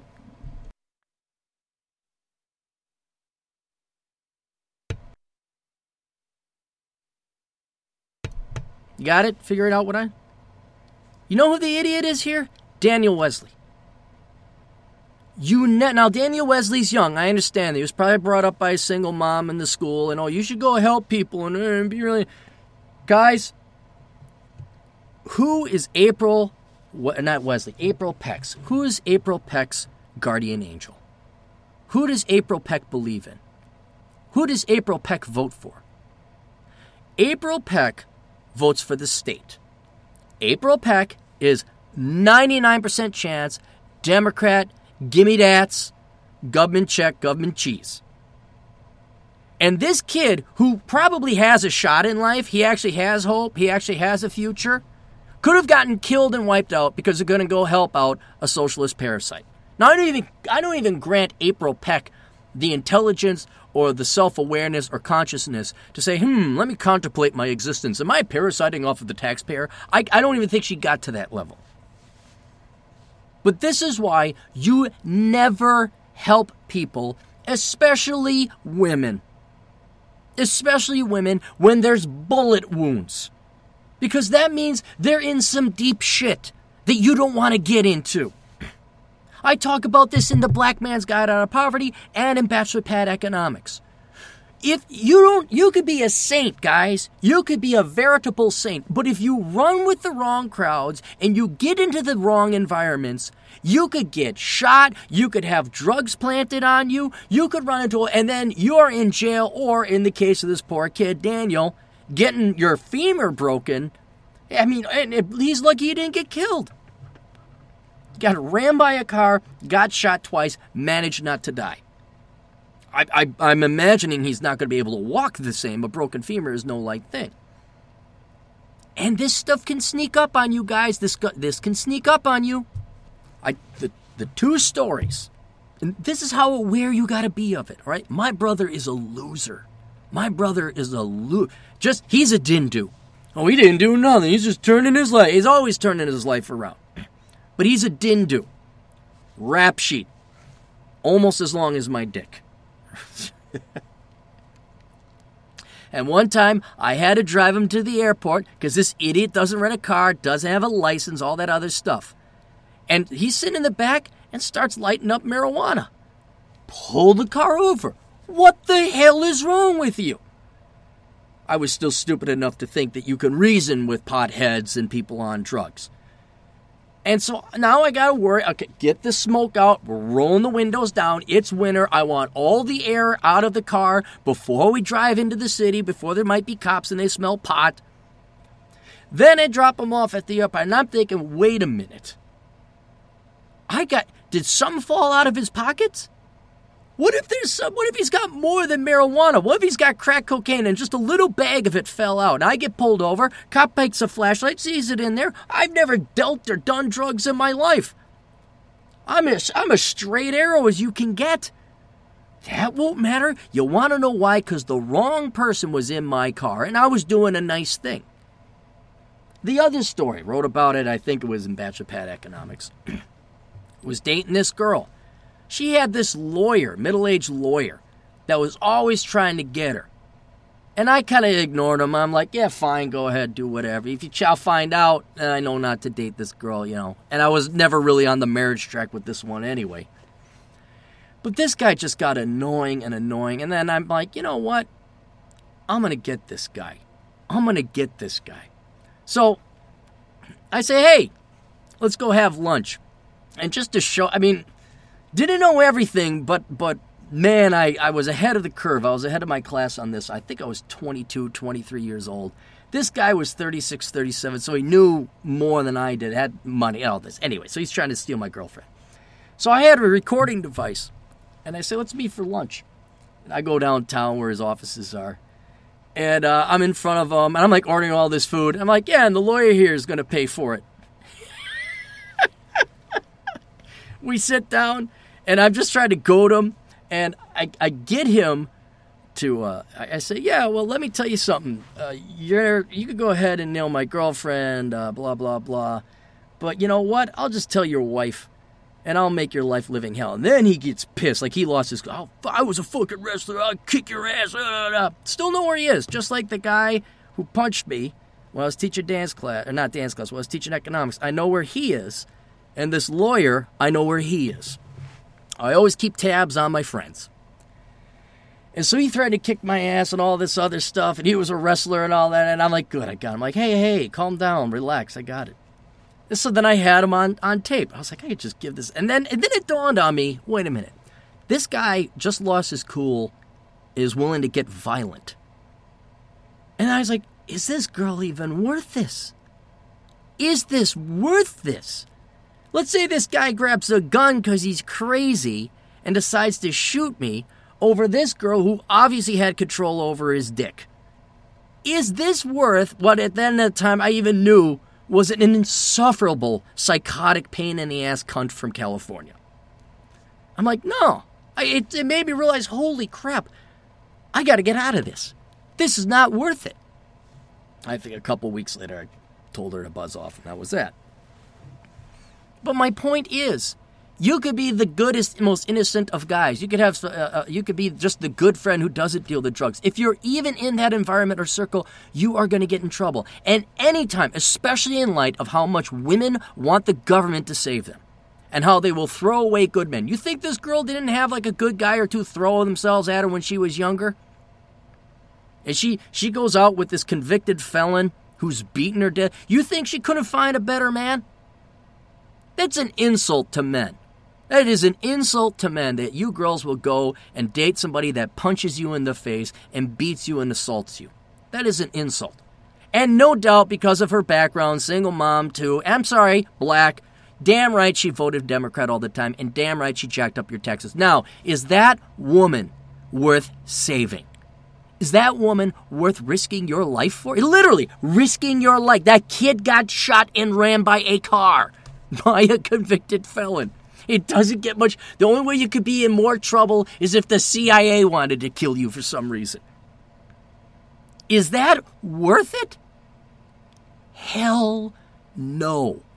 You see a girl on the side of the road, you don't stop for her because she likely voted Democrat. Let her call her beta male provider. Let her call her daddy. You know, we need a government program to help women on that. If she's independent, she could change her own tire. And that's the least of your concerns. You see a woman getting the crap kicked out of her by her husband? You don't know what's going on. Don't fall for the immediate, wait a minute, men shouldn't beat up women. I know it's naturally genetically programmed into it. Your initial visceral reaction to say, hey, he's beating up a woman. That's not right. Wait a minute. You think he just randomly beat her up for no reason? You don't think women goad men into these things? And on top of it, what business is it of yours? Not to mention, that guy's a big guy. He's violent. You want to get in on that? How about you protect yourself and say, screw it.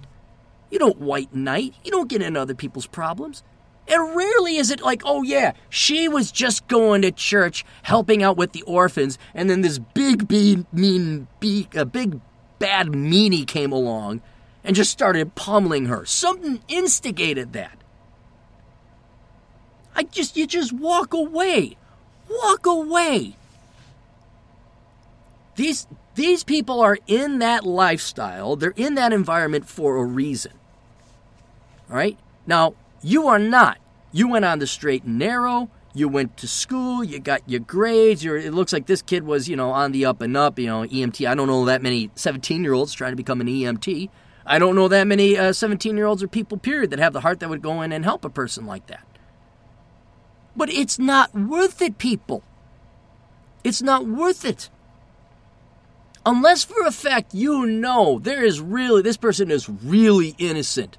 Like the time in France where there was that Catholic priest and the two Muslim terrorists came in and slit his throat. All right, there you kind of know if you have a gun. Oh, wait, that's right, France, and I'm sure the church in all of its feminized glory got rid of guns.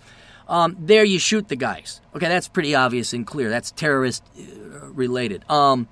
There is a little child being absconded or kidnapped by a white guy in a van with glasses and a gut and a button-up polo shirt. Okay, there, yeah, you can drop the guy with a .45. There you go, that's right. But if you see a full-grown adult in some kind of situation, you got to be asking yourself, how did that person get into that situation? Do I really want to get into this situation? Is it any of my business to be in this situation? And what are the chances that that person is a Democrat or a leftist or is collecting welfare? And what you're going to find is people who get in trouble a lot, get in fights a lot, they're not exactly contributing a lot to the government coffers and paying their taxes. You'll find a correlation between EBT and welfare and WIC and people that get in fights as adults. So fuck them or screw them. Let them be. Let her bleed out. Do whatever is minimally legally possible for you. Say, call up, hey, there's a woman here at this place and it looks like she's been shot. I'm going to go now before a crazy ex-husband, which she brought upon herself, comes here and kills us all. Click. And then you go and you live your non-broken femur, non-shattered vertebrae life. Because I'm sorry, these people aren't worth your life. It isn't worth saving. The little girl who's over on the side of the road, you got to help her. The best outcome is you help her and she votes Clinton because she's got a little Clinton bumper sticker. The next worst outcome is she has some buddies who take the tire iron and beat you up. They come out of the bushes and they take your car. Any of you guys ever play Red Dead Redemption? Huh? Where do you think they got that idea? It happens in the real... This is more back in the 40s and 50s and 60s, but...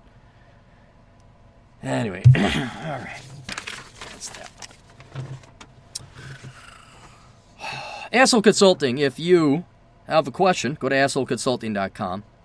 Probably not this week, though. I'm going to bang out the rest of what's on the inventory now for Asshole Consulting. But starting Monday through at least Sunday of next week, I'm going to be charging $200 per hour. So prices will double. So if your question can wait till next week, please do. But if you got questions, go to assholeconsulting.com. And my wisdom, I will pass on my wisdom for you, and it's really great wisdom to pay for because it will save you. Look, if this Daniel kid, just listen to me, how much better shape would he have been? Oh, Aaron, you're so mean. You're so cold. Don't you have a heart? Yeah, but you know what? He'd have a femur, a non-shattered femur. Now, you tell me if that's worth $35 of a video response, or even $70 at our Aaron Clary's on vacation time rates. So, assholeconsulting.com. Don't be stupid. Get my advice. If you'd like to advertise on the podcast, you may. It's $100 a month. That also gets you a video on the YouTube channel and an ad on the blog. ElkinsCPA.com. If you have accounting, finance, tax questions, or a need to have an accountant, contact Chad Elkins at ElkinsCPA.com. The League of Extraordinary Podcasters. You can go to 405media.com, where John Grant has a smorgasbord of podcasters on a podcast station. So when you're tired of listening to me, you can go there and listen to a ton of different podcasts. We have Small Scale Life by our good friend Tom. If you want to learn about gardening and post-apocalyptic survival and urban gardening, go there. The World of Lori Zook, she's on vacation too. She kind of gave me the idea, in addition to my doctor, that I should let go of the throttle and take things easy. Then we have Financial Survival Network with Carrie Lutz, financialsurvivalnetwork.com. Canto Talk, C-A-N-T-O, with Silvio Canto. You can find him on Blog Talk Radio. Tom Likas over at blowmeuptom.com. Cynical Libertarian Society, been binging on his podcasts. Great stuff over there. Don't know why I didn't start listening to him earlier. He sent me a link to his podcast one time. Oh, that's pretty good, and I never got around to sampling others. And then the Black Brigade at blackbrigade.org. The Black Brigade Debrief is back on. Glorious Carl's Glorious Hat. Buy Glorious Hat because at the end of Christmas, it's over. It's done. You will never be able to buy Glorious Hat again. So go to glorioushat.com. Get Glorious Carl's Glorious Hat. Academic Composition. Our good friend Alex. I think most of you are going to have your final papers coming up. Why do that? Why would you write your own paper when it's for a worthless prereq class that you don't need? Go to academiccomposition.com and outsource it like wise corporations do. They're very smart when they outsource. We should always outsource. So why not outsource your pointless, worthless homework that has nothing to do with your degree? Go to academiccomposition.com and have Alex do it for you. Also have Alex put together your resume for you. He does resumes for $100 a person. And if you are looking to write or looking to do some marketing, you need some kind of cash on the side, contact Alex over at academiccomposition.com. And inquire about employment therein. Let them know the captain sent you. And then we have jimfear138.blogspot.com. jimfear138.blogspot.com. If you need someone to go ahead and do your audio recording for you, for whatever voice acting work you need, go to jimfear138.blogspot.com and contact our buddy Jim. Instagram.com, the Ultimate Reading List. Instagram.com/Ultimate Reading List. Max has his ultimate reading list if you were looking for a book, in addition to mine, of course. Like, you would buy all my books, and then you would consult this list after you bought all my books. And multiple copies, too, for other people that you care about. You would go to Instagram.com, Ultimate Reading List, and contact, or just look at the list of books that Max has there. If you would also like to advertise on this site, if you're an author, you definitely do, because it's only $100 a month, and you will definitely earn back that and more, at least in the first month of advertising. So contact Max at Wooter.com. Max at Wooter, W-O-O-T-E-R. I'm sorry, not .com, .co. Max at Wooter.co. Tell him the captain sent you, so he keeps giving me a discount on my ads over there as well. If you want to follow the captain on the non-communist, non-censorship, leftist BS, I want to come up with other pejoratives, but I can't curse, Twitter and Facebook and YouTube, Silicon Valley leftist echo chamber, you don't need to go to Twitter or YouTube or Facebook. You can go to gab.ai and Minds.com. The old captain has accounts on both. So if you want to follow the captain on Gab.ai or Minds.com, please do. Just search Aaron Clary. That's how you'll find me. And then get your account over there as well. Gab.ai has a waiting list because we're that cool. I think you got to be invited or something, or you got to sit and wait. But it's like it's Twitter for adults. I don't mean that in a pornographic rated accent. It's just Twitter for adults. Like, we can have adult conversations and not have some nagging harpy nanny nagging over us. Like, was it Jack Dorsey or whoever the guy is over at Twitter? So that there. And then we have my classes. If you're looking to take a class online, maybe learn a little bit of something over Christmas vacation, consider my 2 classes: Stocks, Bonds, Investing, Oh My, and the Analysis Evaluation of Stocks. Both classes are offered online. They're offered through hundreds of different online, nonprofit, community ed type places, so it doesn't really matter where you take it because it's online, so find it for wherever it's cheapest. It's not cheap. It's like $90 on the cheap. $120 is a little bit more expensive. But go and just search the titles if you're interested in them. The Analysis Evaluation of Stocks, and then Stocks, Bonds, Investing, Oh My. All right, fan mail. Then I got to go get wood. Got a new supply of wood. Oh, is it? Am I a happy camper when I get free wood? It's, I used to have a free supply of wood, and then it went away because some rat bastard broke the code. I can't give details of locations because I don't want to screw it up again. But let's just say this location where I got the free wood, they had a change in management.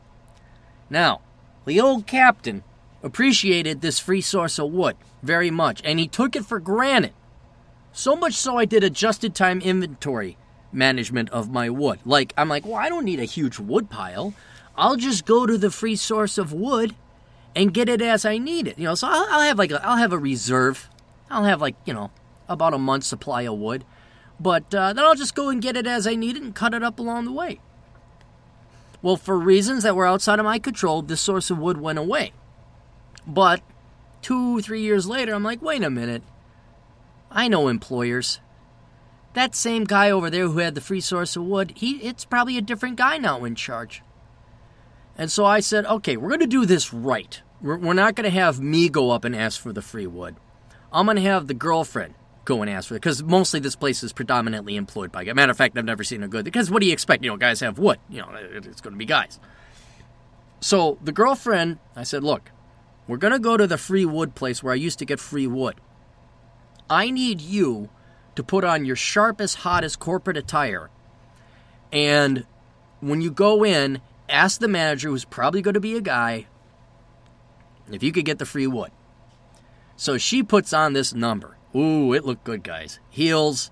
And if you didn't know, my girlfriend's like 5'11" without heels. She's super tall. And then she put on her bunny fur or something like that. She has an actual fur made of rabbit pelt.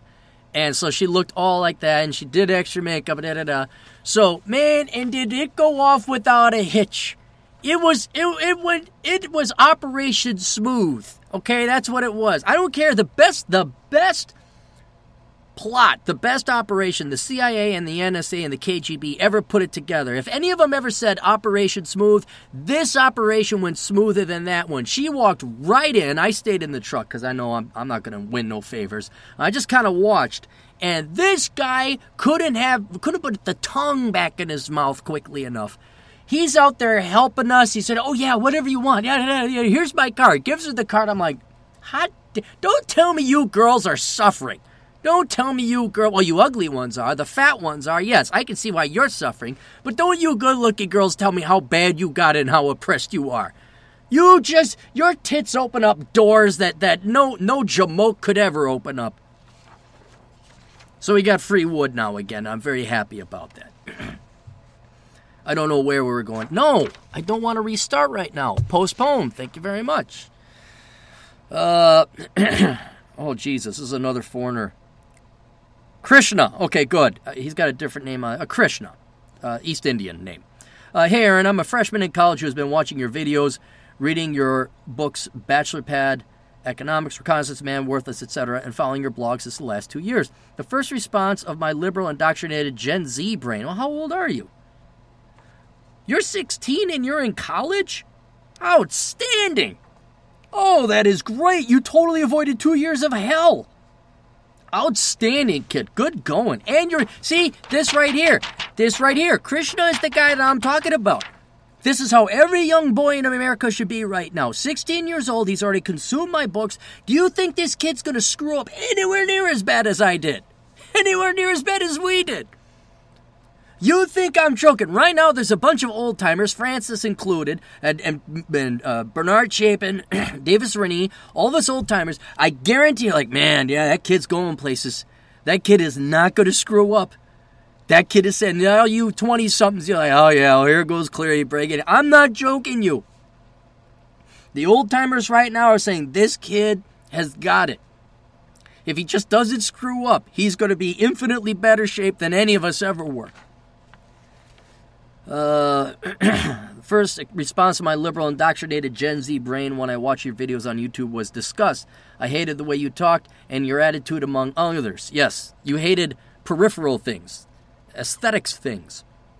But something told me to watch on. Good, yeah, it was your brain. Something was just right. Something was grounded in reality. Everything you were saying I had experienced. From the bullying to the cowardly, filthy teachers, my IQ is 140 and I skipped 3 years of school, K through... Oh, yeah, there you go.